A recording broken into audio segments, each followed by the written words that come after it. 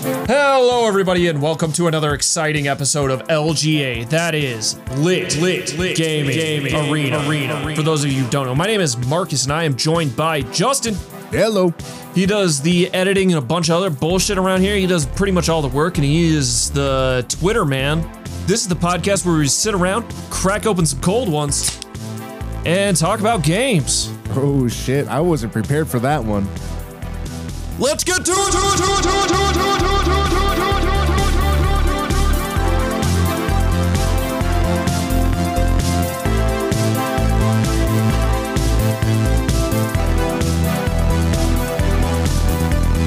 Hello and welcome to episode 66 of the LGA cast. 600 more episodes and we will have the mark of the beast. We'll have the gamer numbers. The gamer number. Yeah, that'll be the biggest. That'll be the gamer episode. 420, 69, and 666. Yeah, the gamer numbers. The gamer numbers. Yeah. So yeah, enjoy. In about 12 years, we'll have episode 666. Oh, it's a lot of episodes. That's a lot of years. The mark of the gamer. The mark of the gamer. Which is actually two X's. Yeah. But yeah. So I didn't crack mine open yet, so I gotta open my game feel here. Sounds a little bit different than whatever Marcus opened. A brewski. A brewski. Yeah, I got game feel. So yeah, we're here to talk about some games. And I don't know if we watched anything either. I watched a ton of shit. Yeah. I watched some stuff. I'm almost finished with Space Force, which is all right. I haven't even started that. I've heard it's real middling though from pretty much everybody. I watched I finished up the final season of She-Ra, which is sad to see that show go, but because it's really good. I do think it's I don't know. It's not the like best work I think that studio's done, but it's really good. Yeah. I heard good things about it. There is a fan outcry for a movie, but yeah, it is very, like girl power. 6 seasons in a movie. I think this one's 5 seasons. very, very girl power, very LGBTQ positive, like all that stuff. I mean, it's been in that space for a while now, but it is now complete basically. And then on the other side of that, I watched Kipo and the Age of the Wonder Beast. They got a season 2. Nice. Which was really fucking good. That is quickly becoming like my probably favorite like Netflix animated feature. It does borrow a lot of things from a lot of other cartoons. I think I mentioned last time when they did season 1 that it is very inspired by Adventure Time, and it's hard not to see the Adventure Time influence. But it's in the space of remix culture, or in like it's almost like a remix though, but it is post-apocalyptic world. There are what are called mega mutes, which are animalistic creatures like giant frogs, but they can speak, like they're humanoid in some respects, and they've kind of taken over the surface while humans were pushed underground, which then I can't help but get Gurren Lagann vibes out of that.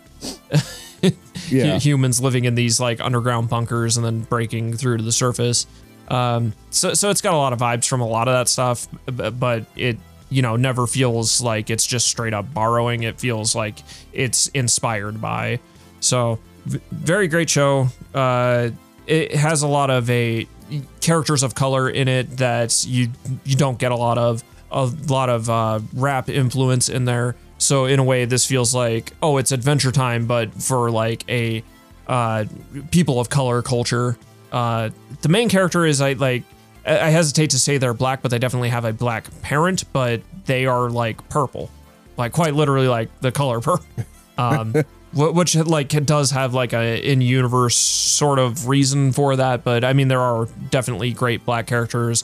There is a gay character, which is represented very, very well and has in season 1 a really great establishing like character establishment episode that I feel was very crucial for all the character development in that.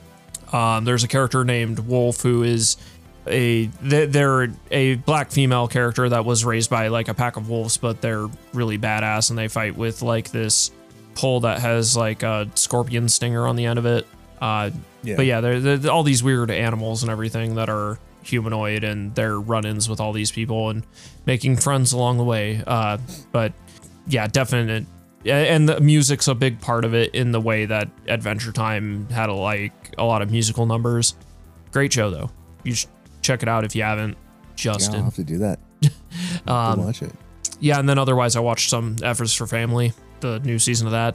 Yeah, I started watching that. I'm a few episodes in at least. It's good as always. It's really. You know, I love him just going, "I'll put you through that fucking wall." I love the scene where I'll put you down that fucking well. Yeah, that's why I changed it. It's the last fuck you to my dad. I love that. I love that bit so much. Yeah. God, that it's sometimes that show is hard to watch though because of just how shitty things are. I mean, it is kind of well, in many ways it parallels King of the Hill. It has a lot of parallels to King of the Hill, where it similar to King of the Hill has no reason it specifically needs to be animated, but it just is. Yeah. And I think that gives them like, there are some episodes, especially in the new season and even in the last season, where it does tackle a lot of like race issues, which is obviously a hot topic right now. And you know, these episodes were wrapped up before all this shit went down. So it is a little on the nose, but I feel it being animated, similar to the way King of the Hill was, or similar to the way Big Mouth is, lets them get away with things that they couldn't otherwise get away with if they were live action. Yeah, for sure. Yeah, I just, when I was watching it the other day, I was just thinking like, yeah, this is like, it's like a new King of the Hill. I mean, obviously the setting is older, but it's like a new take on like a King of the Hill type of show. Yeah, very, very similar. With the weird kooky neighbors that all have their own weird shit. It's almost like King of the Hill, but if all his neighbors were Bill Dauterive. Yeah. He doesn't have I guess Vic is a boomhauer. Yeah. He doesn't have the Asian guy. I forget his name. Khan. Yeah, Khan. Yeah. He doesn't have one of him. Yeah. The like rich and I guess sort of Vic is like that, but Vic is a combination of like him and Boomhauer. He doesn't like throw it in his face. He's just because the other guy was always bragging. Yeah, this guy's Vic is just stupid and he buys that new like Hummer or something and it doesn't fit in the garage. And he's like, I'll build garage around car. He has no self-awareness and thinks that his neighbor Bill is like his best friend. Yeah. Oh yeah, it's good stuff. I love that show. I'm glad that it's a thing that exists because it's so crazy. Yeah, it does have moments though that are kind of like, which I mean, King of the Hill had moments like this, and it does lend to its success, but in a way are like, oh man, that's really close to home. Like that's kind of how my home life is, or like was, growing up. Yeah, you're like, oh shit, or was even I like abused as a kid? No, or even like the job stuff. Well, and it does like it weirdly has. And maybe it's to its credit, but immersion breaking moments where King of the Hill never really did, but it does have moments where it is like too fantastical and has to be a cartoon. Yeah. But where King of the Hill never really had those moments. And I think of essentially the season finale of season 1 even had just a moment that I don't necessarily want to spoil, but it got like, okay, that's like so depressing and impractical that it could never happen in reality.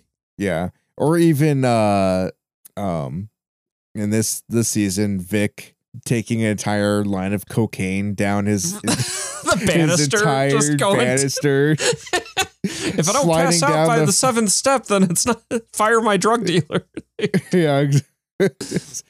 Yeah, sliding down his entire staircase, doing an entire line of cocaine. or the time where he. Or his old boss walks in the door and he just snorted up all this cocaine right before that. And his boss walks. He's like, I want to offer you your job again. And he just like reverse snorts it back out into his hand. Yeah, that was pretty good. Yeah, it has those moments where it kind of like nudges you back into like it being a cartoon. Like I said, like immersion breaking type moments. Yeah, but it makes it like worth it. Yeah, they're fun moments. But yeah, I've been watching a lot of TV. So those were kind of the big ones I've been watching. But I've been trying to catch up on some of that shit that I'm way behind on. Yeah, and the newest season of Agents of S.H.I.E.L.D. is airing, so now I'm just like biding my time to watch that because it's I believe it's going to be the last season of the show, so they're going to finally wrap it up. A lot of shows wrapping up. Yeah, and I thought the last season was going to be the final season, but then I found out nope, they're going for 6, so and maybe it'll be 6 in the movie, 6 in the movie. Agents of S.H.I.E.L.D. the movie, that would be dope. It's my guilty pleasure, that show, because it's like terrible. I don't usually subscribe to like crime. It's essentially a crime drama, like or like a what do they call those? Shit. It's like a CSI type show where it's like, oh, this is like the crime of the week. We gotta solve it. It's basically what that show is, but with just kind of Marvel people ish. Like some Marvel people. So I'm looking forward to watching that. I'm looking forward to having kids I can put through a wall. I don't think I haven't watched anything other than that. Oh yeah, the other week I watched Core, I think it was a 2003 movie. Where they reboot the core of the planet? Yep. Yeah. That's a bad movie. That's a bad movie. It has one of the best hackers ever in it. Yeah. He was probably the best part of that whole thing, but man, that's a bad movie. It's a great concept. I mean, that and like rebooting the sun are probably like 2 really good concepts. Yeah. For sci-fi films. We have to reboot the core of the Earth with nuclear bombs. It's always sending nukes somewhere. Yeah. Yeah. So it was like pretty poor CGI for even 2003 standards. It's just a lot of dumb decisions being made all around. But hey, I watched the whole thing. I kind of regret it, but I did. I just saw it on Netflix. I'm like, I guess I'll watch this. I feel like watching a weird like doomsday scenario movie, and I picked the wrong one. Should have picked something else. There's a lot of those on Netflix. Like they even have like Deep Impact. So what games did you play? Shit. Yeah, I did finish up Riverbond, which is now actually removed from Game Pass, but I did wrap that and complete all the achievables in it just because it's a nice short game. I didn't even realize it was getting removed. Yeah, it got removed on the 15th, which is actually why I was kind of rushing to play it. But it's about a 3.5 hour game to get and do everything. It's real fucking short, real arcadey. I talked about that last time, pretty in depth, or as in depth as you get. But yeah, a very shallow game with shallow gameplay, but it's a fun, stupid jaunt. Like, and if you want an easy like 1,150 gamer score, it's there for you, I guess. Yeah. Remnant, I wrapped that and I actually got all the achievements. Well, at least the base 1,000 that I could, because I don't have the DLC on Xbox. I think I talked last time that I did buy that on PlayStation, and I'm going through on PlayStation as well. Remnant from the Ashes is Souls-like. It shoots like a Resident Evil like 5-ish game. It's really good. Like, I would recommend waiting until that final DLC is out. They'll probably release a complete edition of this game, and man, that game's really good in a like stupid way. The way it has just like bosses that are like basically coin flips that like you'll get this one or this one, and so you never know what you're really gonna get. A lot of the bosses have alternative modes in which you can defeat them that give you different things. Like one of the bosses on Earth, you can get a coin from an old man, which I feel every time I get the guy who gives you or not a coin, a pocket watch. Every time I get the pocket watch from the old man, I don't get the fight for his son. But But yeah, when you run into his son, you can give him the pocket watch and skip the fight, and then you get his set of armor, which is pretty cool. Or you can fight him, or alternatively, you can murder your friend, and you get a trait if you do that.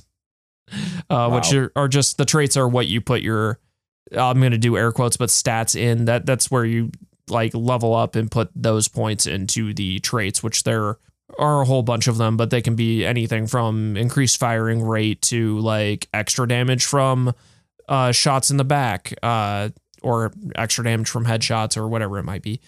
Which can get up to substantially high percentiles. But I mean, I think when I closed this out, I was like essentially level 250 or something like that, 270. So you level up relatively quick. Almost every dungeon has a Tome of Knowledge, which just gets you a free trait point. So that's why you can kind of level up pretty quick. Yeah. And those traits cap at 20. So you can only put 20 points in each individual one. And there's I think 32 total.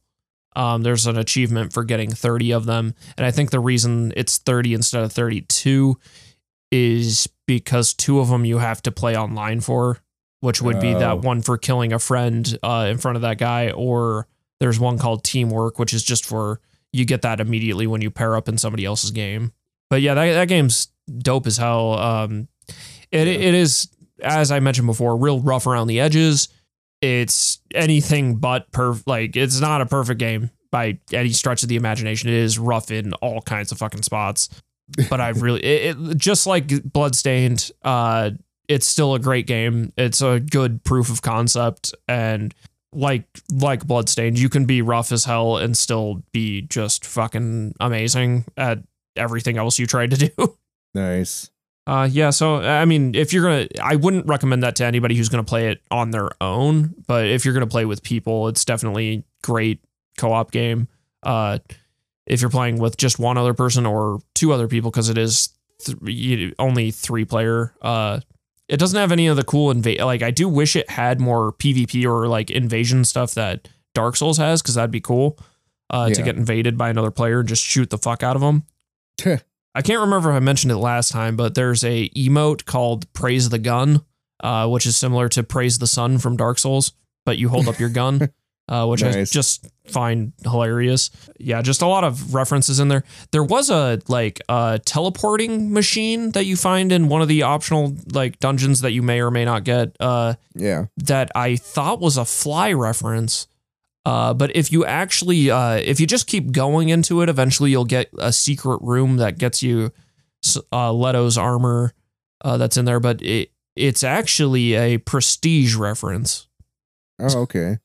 I think there's some Terminator references in there too. It's got a lot of referential stuff. Obviously, a lot of Dark Souls references, but yeah, that game's good. And like I said, I mean, I enjoyed playing it on Xbox, and it still is on Game Pass. So if you want to just check it out on Game Pass, check it out. But I do recommend playing at least to the 3rd planet, which I know sounds like a ways in, but I mean, you can complete the game in 15 hours.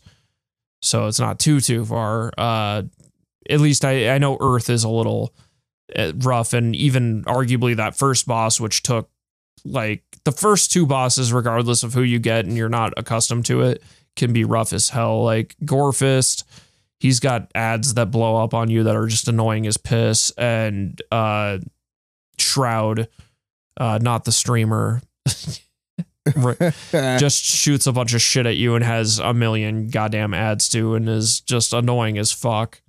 But if you can push past that and push past Earth, it gets a little better. And then if you get past that next planet, I think you'll just really enjoy the game.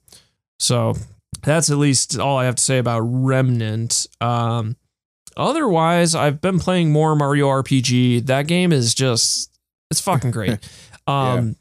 There's a character in there named Booster, and you go to like his little like fucking place. He's kidnapped Peach at that point, but he's just Wario. Like he's just he's Wario, but like he was kind of Wario. I get like Wario had existed, but wasn't super like included in the greater Mario verse at this point in '96. So yeah, this was just kind of a like Booster is just a throwback to Wario in a way. And there's a really funny scene involving him and Bowser where Peach like kind of jukes them, and then Bowser and Booster end up kissing Mario. Just a funny scene.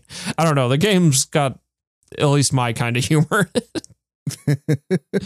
But I mean, like I said, it was like subverting a lot of Mario tropes, like way back in the day.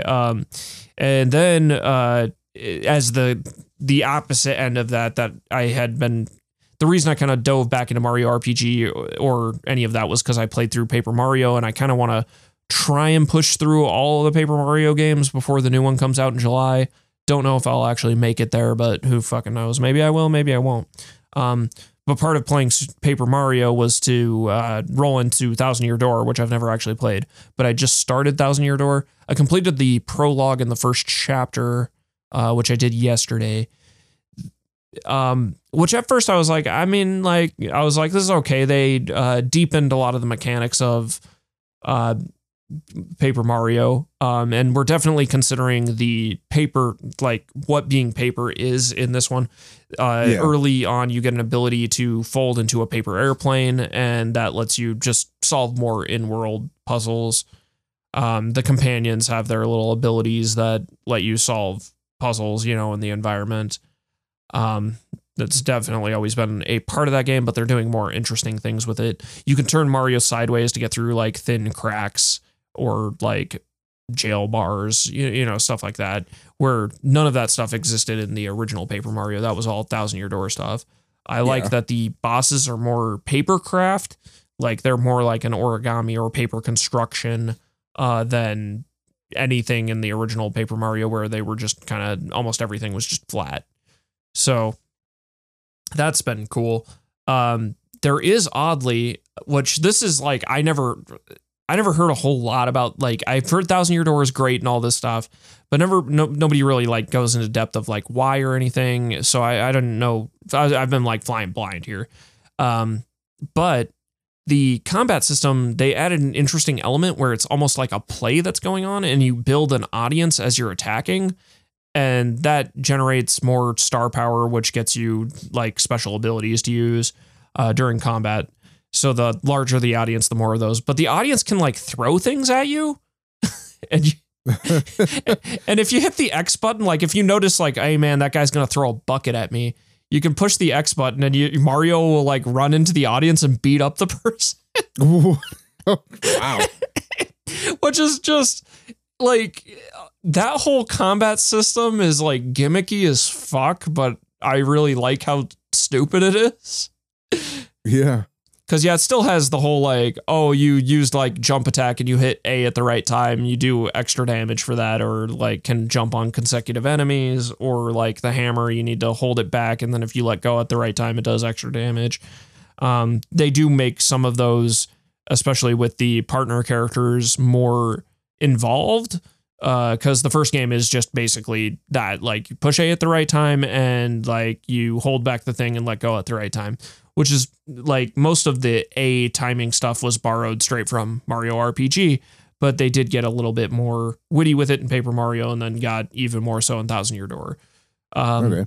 But there is a moment, which I don't know if I should spoil. I don't know. Do you think I should just spoil it? I mean, this game's old as fuck. Thousand Year Door. Or do you think? Yeah, I think you're probably safe on Thousand Year Door.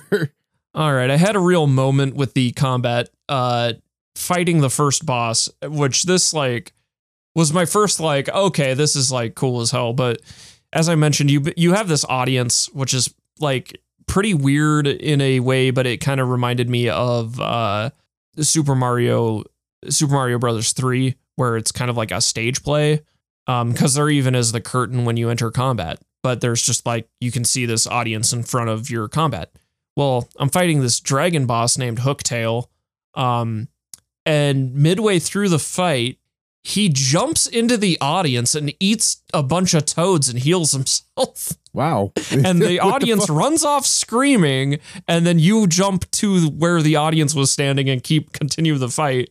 And I was like, man, that is like, way ahead of its time and thinking like realistically, you know, like I said, I at first I was like, oh, that's like a dumb gimmick, but then they brought that gimmick into like the fold with the boss battle, and the boss interacting with said gimmick was cool. Oh, and sometimes, you know how I mentioned the audience members will sometimes like throw buckets at you? Sometimes they'll like run backstage and like shit will fall on either the boss or you. Like it kind of is random. Like they untied a rope and like a sandbag will like fall on one of you. Yeah, I that stuff's cool. And I can only imagine it gets better. I like that at least the opening, it wasn't the classic, like, granted, Peach is still kidnapped in this, which is like kind of dumb, but Bowser didn't do it. In fact, Bowser had a moment after chapter 1 where he's like, nobody kidnaps Peach but me, basically.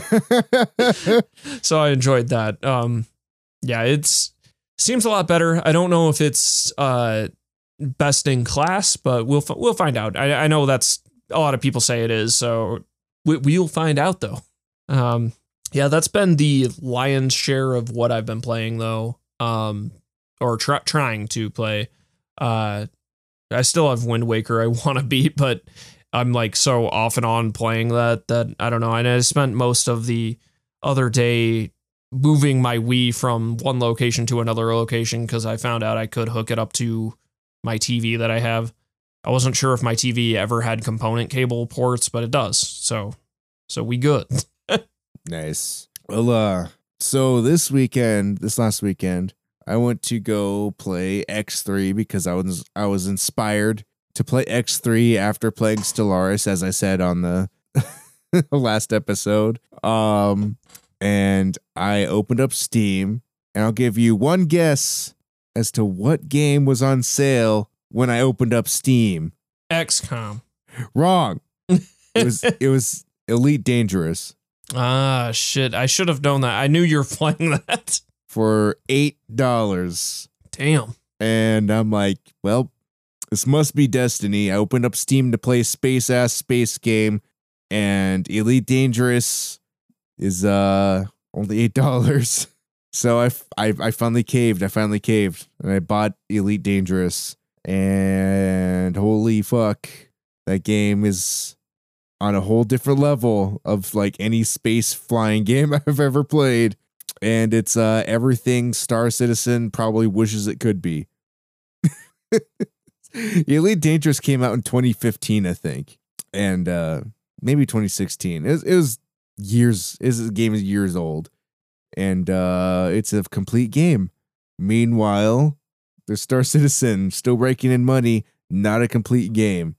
So yeah, you first thing you do when you get in this game is you have to do like an extended tutorial to learn the mechanics of the game, and a lot of it is shit that you forget, so you end up having to go through the menus, and some of this, like, it's real deep to the point where like you have to read some stuff online to figure out like, oh, I need to like actually set some of my own hotkeys because even the end game stuff will fuck up if I don't.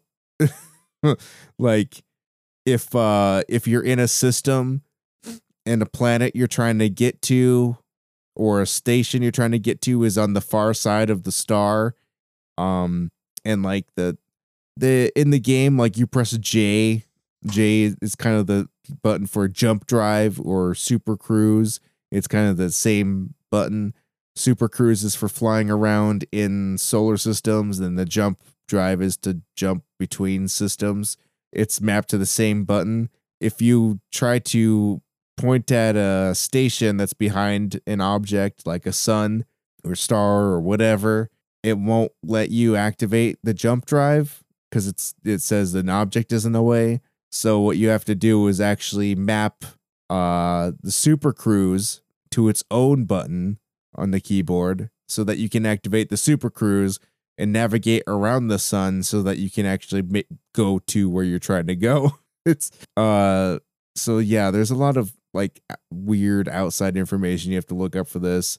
It's recommended that you use like the whole like joystick throttle setup for this type of game, but it's doable in mouse. The controls were really weird because it's by default it's mouse controls, And so vertical movement of the mouse will affect your pitch.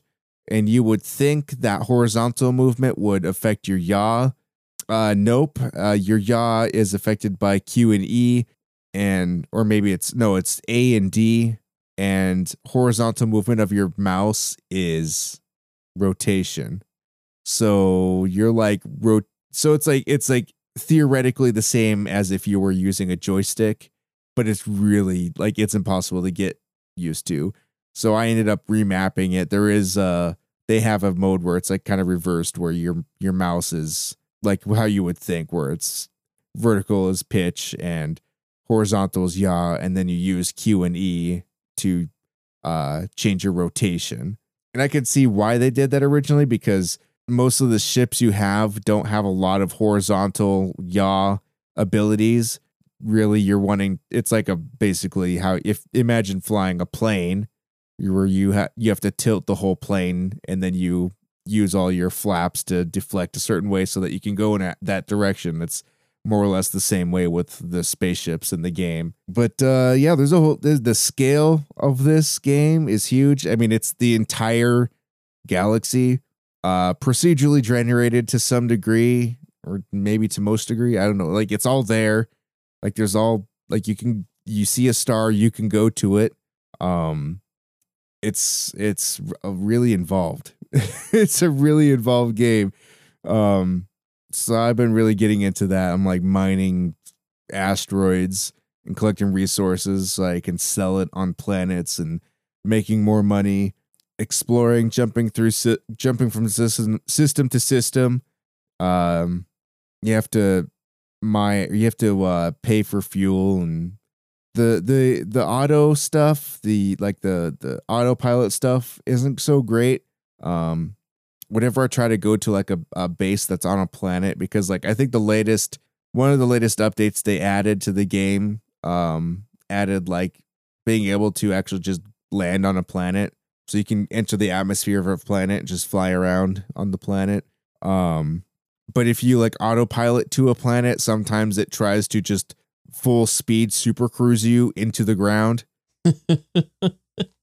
So you have to like try to like super cruise out, or you have to exit super cruise before you hit the planet's atmosphere. Otherwise you just burn up like a meteor. And I've had the same thing happen where I almost like the autopilot almost flew me into the side of the sun. It's goddamn. So then you're burning up. You get like, if you get too close to the sun, you're like, you start burning up, and then it kind of, you have an opportunity to escape. If you try to like use your thrusters and stuff, like you just start overheating.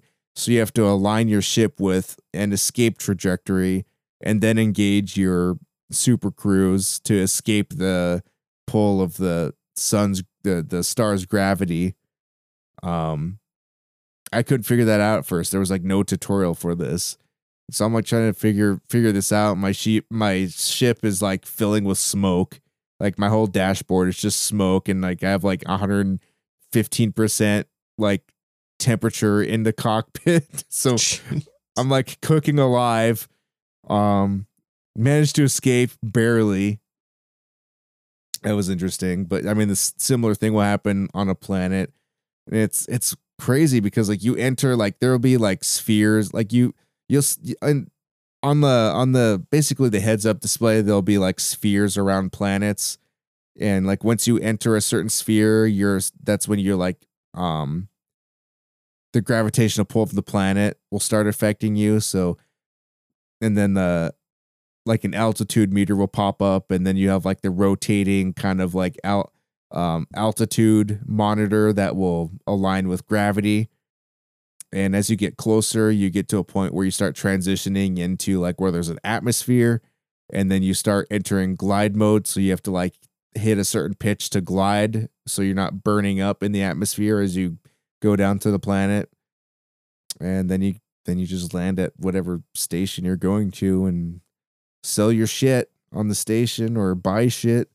For some reason, like the one thing that seems disappointing to me is that there's only 37 ships in this game that you can buy. which seems low to me for a game that's been Compared to out since Star 2015. Citizen, Well, Star Citizen has over like 120 ships. has infinite ships. Yeah, there's a lot of ships. I mean, even Freelancer, I think, had more ships. So I feel like, I don't know, I feel like that is probably something that's lacking in this game. Hopefully that's something they plan to add more of in the future, because one of the things I like about these types of games is exploring the systems and finding like all the cool, unique ships. Because it seems like there's more or less just like a couple end game ships that everybody wants. There's like, oh, there's this one ship that's a fighter, and then there's this one ship that's good for exploration, and then there's your battle cruiser ship that you can carry, your fleet carrier ship, and those are like kind of like, it seems like those are like the end game ships that you can get. But on a game like Freelancer, like even without a mod, where you're playing like the base game, there's in the end game ships, there's like 3 different types of cargo ships you can get. There's 3 different like fighter ships that are which some they have different traits, but they're more or less equal as like the top 3 ships you can get. So you can have like a choice, but this one, it just seems like, yeah, there's that one ship you can get that you're going to work towards, that like every other player has that has been playing this game for over a year. But yeah, this definitely seems like my type of game. I mean, there's like an in-game economy. All the demand for stuff changes all the time for certain materials, and you're doing missions and killing pirates and delivering goods, and you can do like passenger missions where you're just taking someone to somewhere, and they'll give you like 1 million credits just for that. You're upgrading ships, a lot of cool stuff. I'm really into the game. I've been playing a bunch, but at the same time not a bunch, because like I keep forgetting that when I quit the game, the Frontier launcher's still open, so now like that counts as me having the game launched in Steam. So that's added quite a few hours to my gameplay time. And I was like, there's no way I played the game that much when I was looking at it the other day. And I realized that I had the Frontier launcher open still. I'm like, oh shit. Well, that skewed everything. Because yeah, I played it with my friend because he was kind of he was one of my friends that I met while playing Freelancer way back in the day, and I got the game, and he was asking me if it was worth it. I'm like, well, I mean, it's probably worth $8 if you want to get it for definitely. $8. And so he bought it, and we played over the weekend until like I stayed up until like 4 a.m. on Saturday playing the game, and then played a little bit on Sunday, and I've played like maybe an hour or 2 since then. But yeah, it's a lot of fun figuring out the mechanics of the game, because there's a lot of weird stuff. Like my friend he forgot about fuel, because how you have to refuel, and ran out, so he had to just kind of use whatever fuel he had left to crash into a sun so that he could more or less respawn, because there's no one else around that could bring him fuel, and there's like no like self-destruct button. So his option was to just go and destroy himself and then respawn with the whole like insurance thing that they have, where you have to pay a certain percentage to get all your shit back. It's like if EVE Online turned into like a first person dogfighting game where you're actually controlling the ship yourself rather than waiting for like the number calculations, like you're actually doing everything yourself. But EVE Online has like way more ships, so I don't know. There's pros and cons. At points you're like, man, maybe I need to break out the spreadsheets. That's always too much for a game when you're breaking out the spreadsheets. My cost analysis and all this shit. It's like there's certain things that are just like weird, where it's like in a game like Freelancer, you have like when you're mining for stuff, you just have a tractor beam that just grabs all the shit. And in this game, no, there's no tractor beam. Tractor beams don't exist. That's non-existent technology. That's sci-fi bullshit. Yeah, that's bullshit. That's not real. Yeah, so in this game, you have to open up your cargo hopper. I think that's what it's called.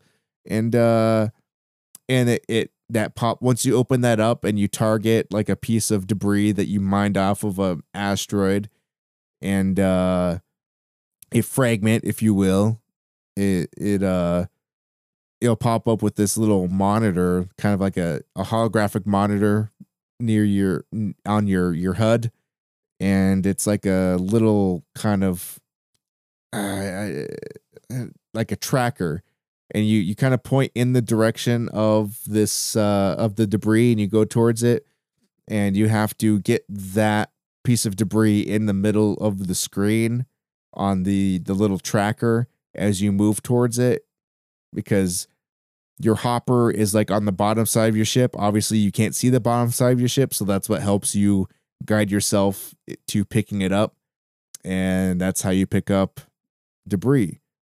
Otherwise, you can have collector drones called limpets, which is a weird, I don't know where that name comes from, where it's like a drone that you can deploy and it will just automatically pick up things in your like immediate vicinity. But that's like, it took me a while to figure that out. Because what I would deploy one and it would go and collect the thing. And like, these things are not smart. I didn't have my chute open. Like, you still have to have like your collector chute open.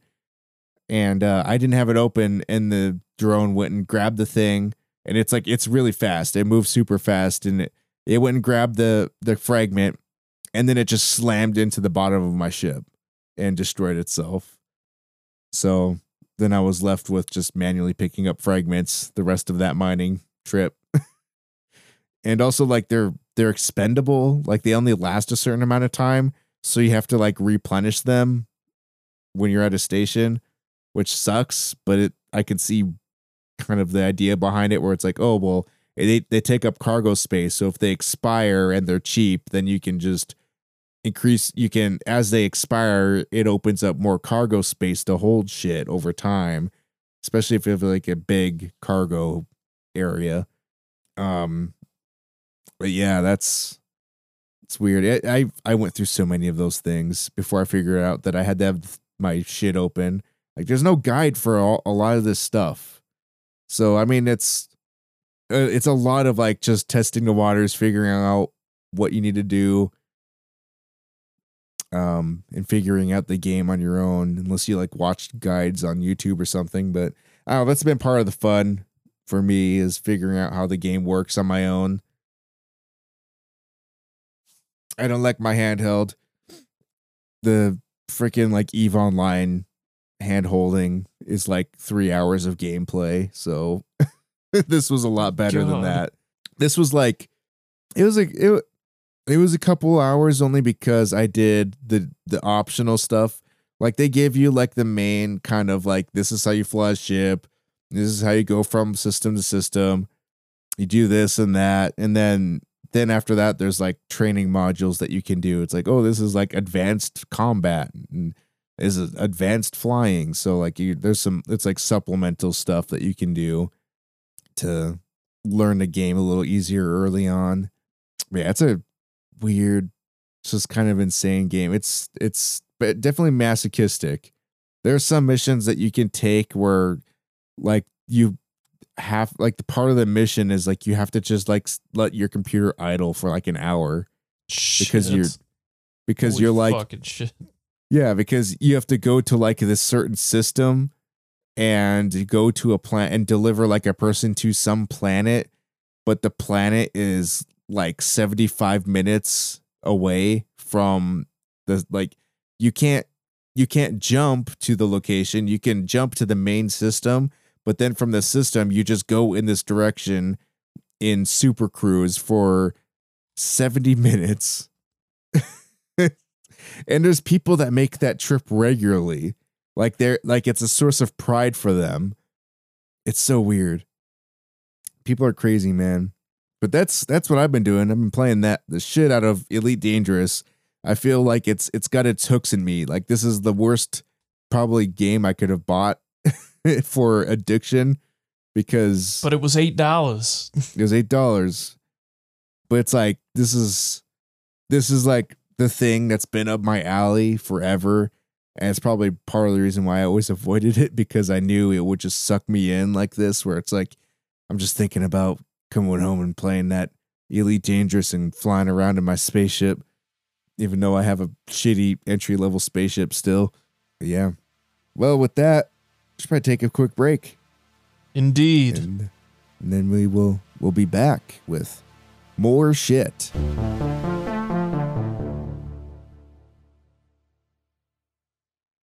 Hi everybody, my name is Daniel Barton and I am your neighborhood friendly synthwave fan. I host a show called Heartbeat Hero Radio where we play tracks of Mitch Murder, Wave Shaper, and more.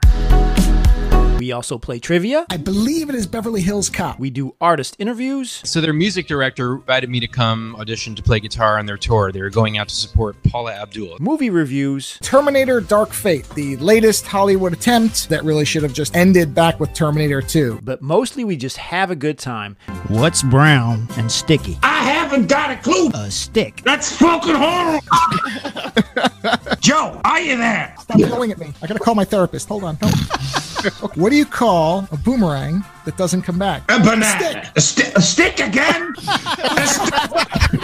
Join me on soundcloud.com/heartbeathero or go to Spotify and search for Heartbeat Hero Radio. Want to see the show live? Go to twitch.tv/heartbeathero. See you soon.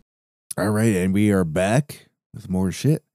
All right, so first thing I wanted to talk about here, and I'm sending Marcus an image.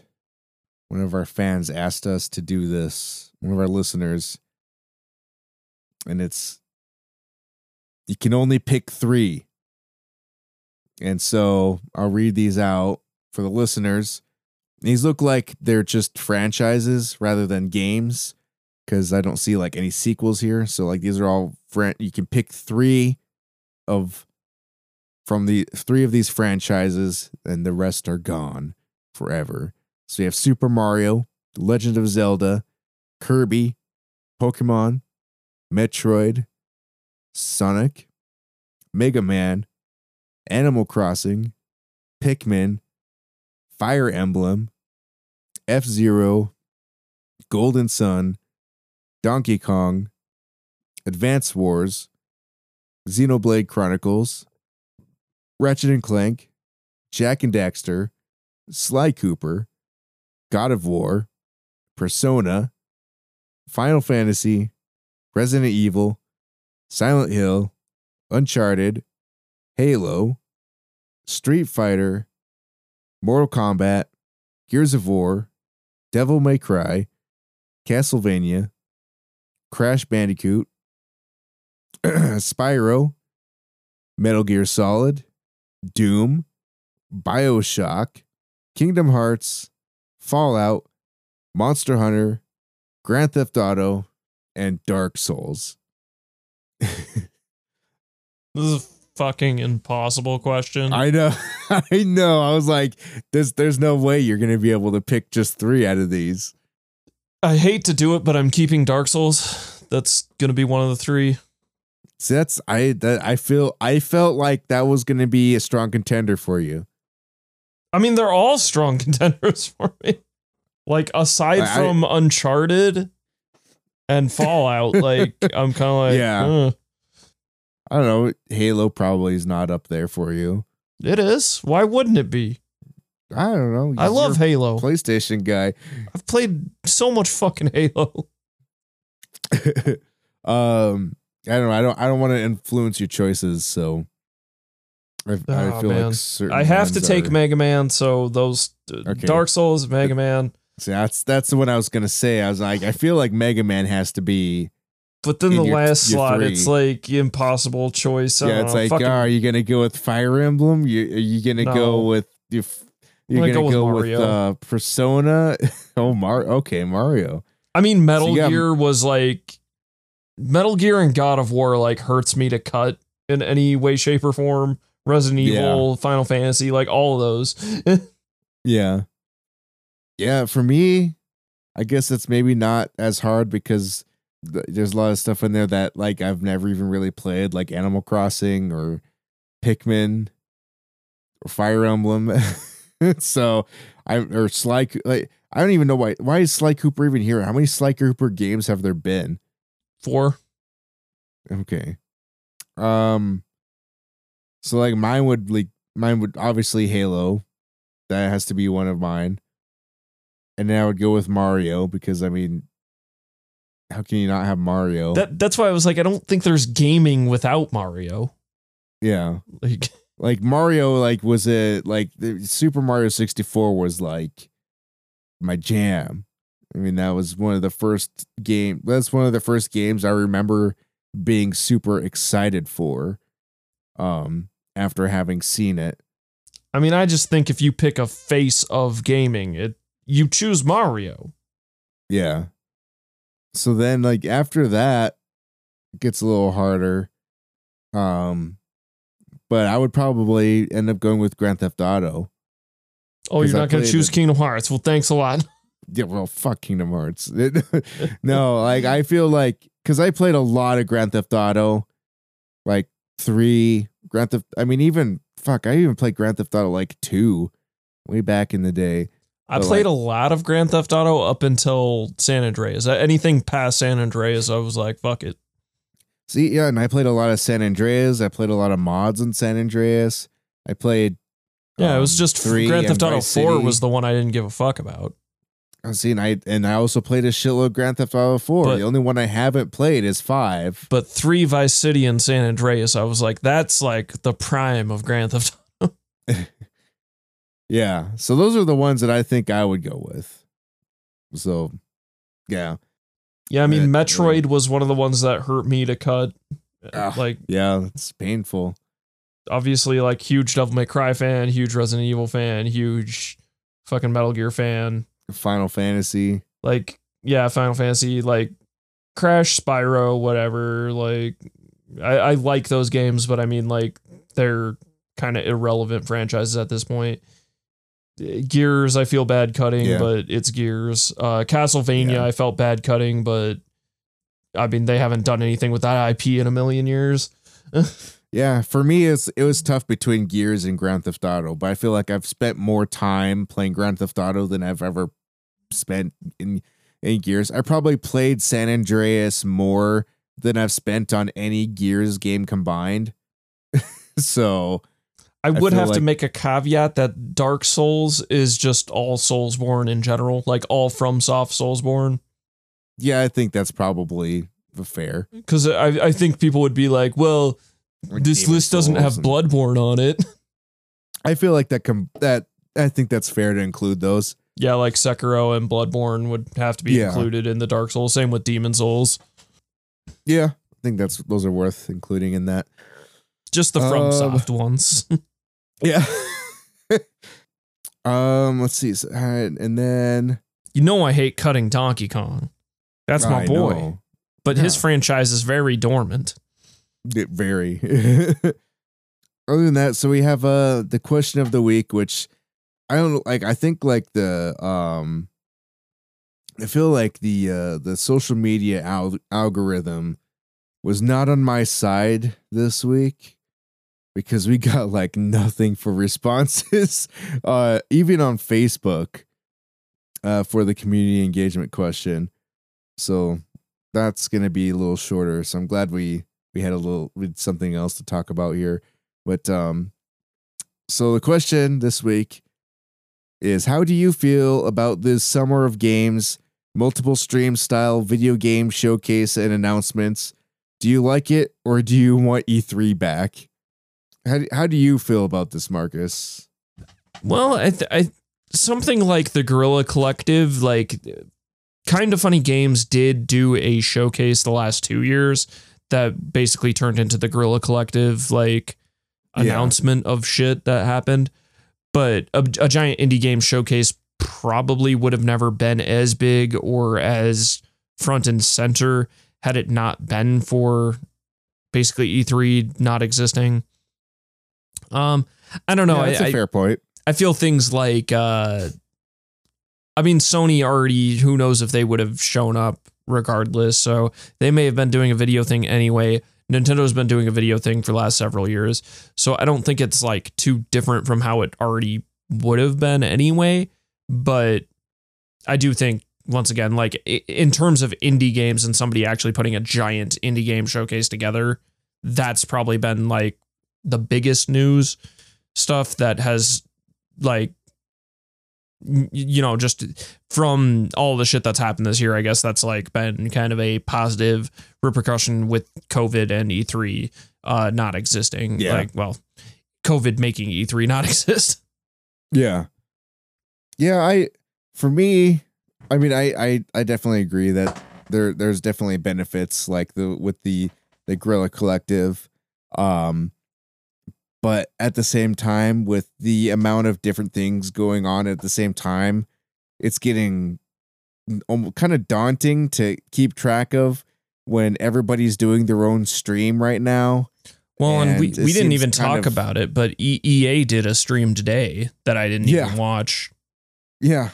And it's just, there's so much going on, and like not just EA doing their own thing, or not just publishers doing their own thing, but then like you have like IGN doing like streams all day long, and you have all the other news, video game news publications doing like streams constantly. And it's just like, how do I keep track of all this shit? It's like, it seems like it's more like disorganized to keep track of. And there's a whole lot more stuff going on than like, it feels like E3 turned into like a focused blast. Like they threw a hand grenade full of video games and it just exploded for like 2-3 days. But now it's just like, holy shit, there's something going on every single day and I can't keep track of everything now.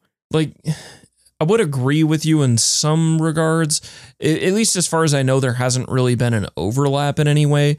But like when it is E3 times, usually it's like, oh, this stage is showing this at these times. And then there's kind of like a nice break in between before it's, like the next show. So it feels a little bit more focused or like structured than now. But I feel like with the E3, there's a lot more gathered around the time of E3, whereas now there isn't one, and some of the stuff like isn't really being announced, and some people like there's events that are spread all through summer now, so it feels like we just took E3 and just plastered it over like the period of like 2 months, where it just seems like we're just going to be inundated with new stuff for 2 solid months. Oh yeah, and seeing game announced like in several different locations, like the same game in several places, which is kind of annoying. Like we just did, where we talked about 2 different streams or 2 different events, and it was just like 6 of the games were like at both events. Mm-hmm. So like that, yeah, it gets, and especially it's a little easier still, or it's easier to still just go through articles for me to curate the news, because it's like, if I'm going to watch like a stream, it's like, holy shit, like IGN's thing is going on like basically 24/7. Like, every single time I open Twitter, IGN's video live feed is up. So I'm like, there's no way for me to keep track of that. So yeah, I have to rely on written articles for my news. Otherwise, I'm going to be fucked.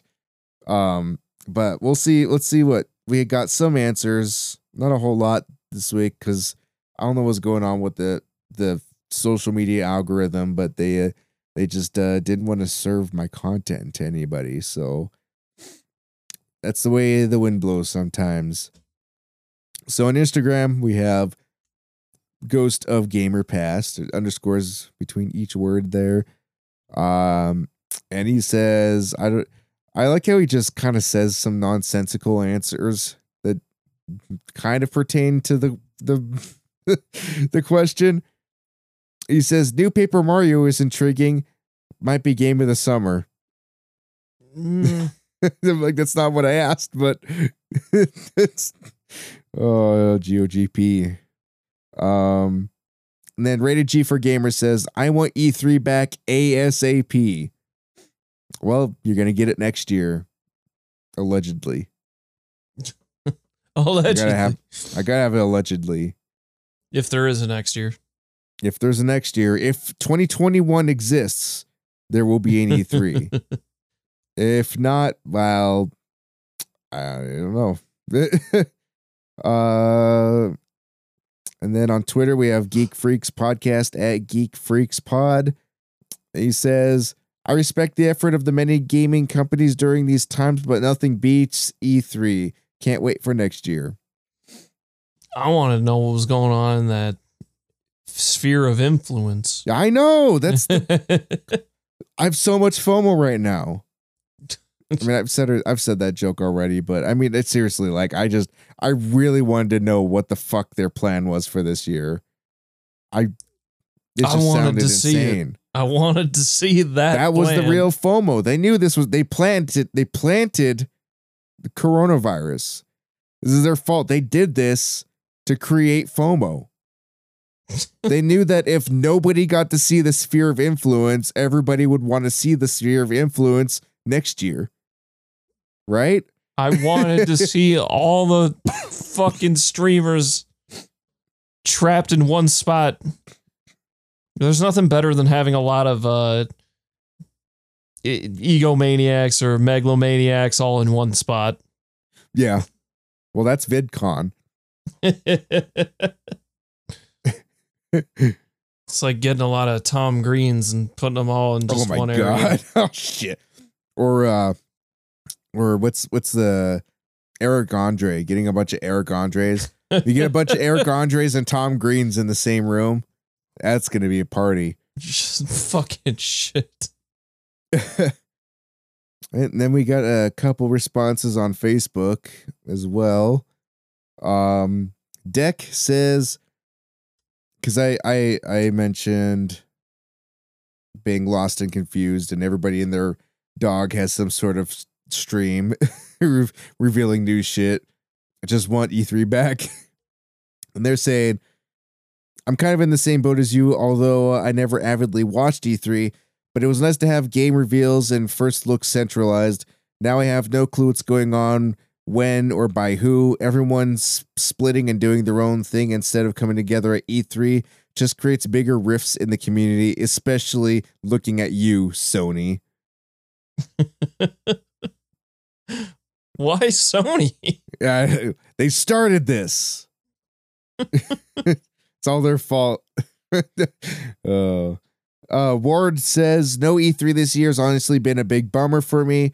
My friends and I would all gather to watch the E3 streams and let dumb hype wash over us and laugh at the painful moments in the press conferences. I really do hope it comes back next year. And then Bryant says, it's weird because I'm actually very glad E3 is canceled and all the presentations are spread out across the entire summer. No one taking the spotlight from anyone, no one trying to outdo each other. It's refreshing. My coworker and I were talking about this yesterday and how glad we are that it's not happening this year. So I can see both sides of this, like where, like what you said, where the Guerrilla Collective wouldn't have been a thing without like a post E3 not being here world. Like, and especially not to the scale that they were. Yeah. Like they had, I mean, a lot of like, I mean, it is mostly indie games, but there were some large scale games there. Like, yeah, I mean, but Paradox that's a lot of Interactive. stuff that wouldn't have. There's a lot of games that wouldn't have gotten the light of day, like with an E3. Yeah. So it's nice to see a lot of smaller stuff. But yeah, it's interesting. It feels weird. I mean, for me, the biggest loss for me is not having Giant Bomb E3 coverage. That's probably my biggest gripe. Is my favorite episodes of the year for Giant Bomb are the E3 ones, especially like two of the main reasons is one, they always get Phil Spencer on and they like speak directly to Phil Spencer, and That's usually a really good interview. Obviously Jeff Gerstmann's been around forever. We're going to get a lot of Phil in July, though. Yeah. But he's never missed an E3, and now there isn't an E3 this year. So does that mean he missed an E3? Yeah, it broke. He combo broke. Yeah.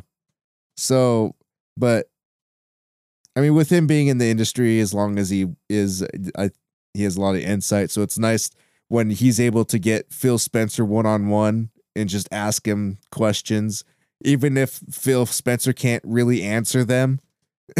That's always a great interview. Then the other thing is the last day of their coverage where they're all just fucking shit-faced. Trashed. Yeah, that's like the best.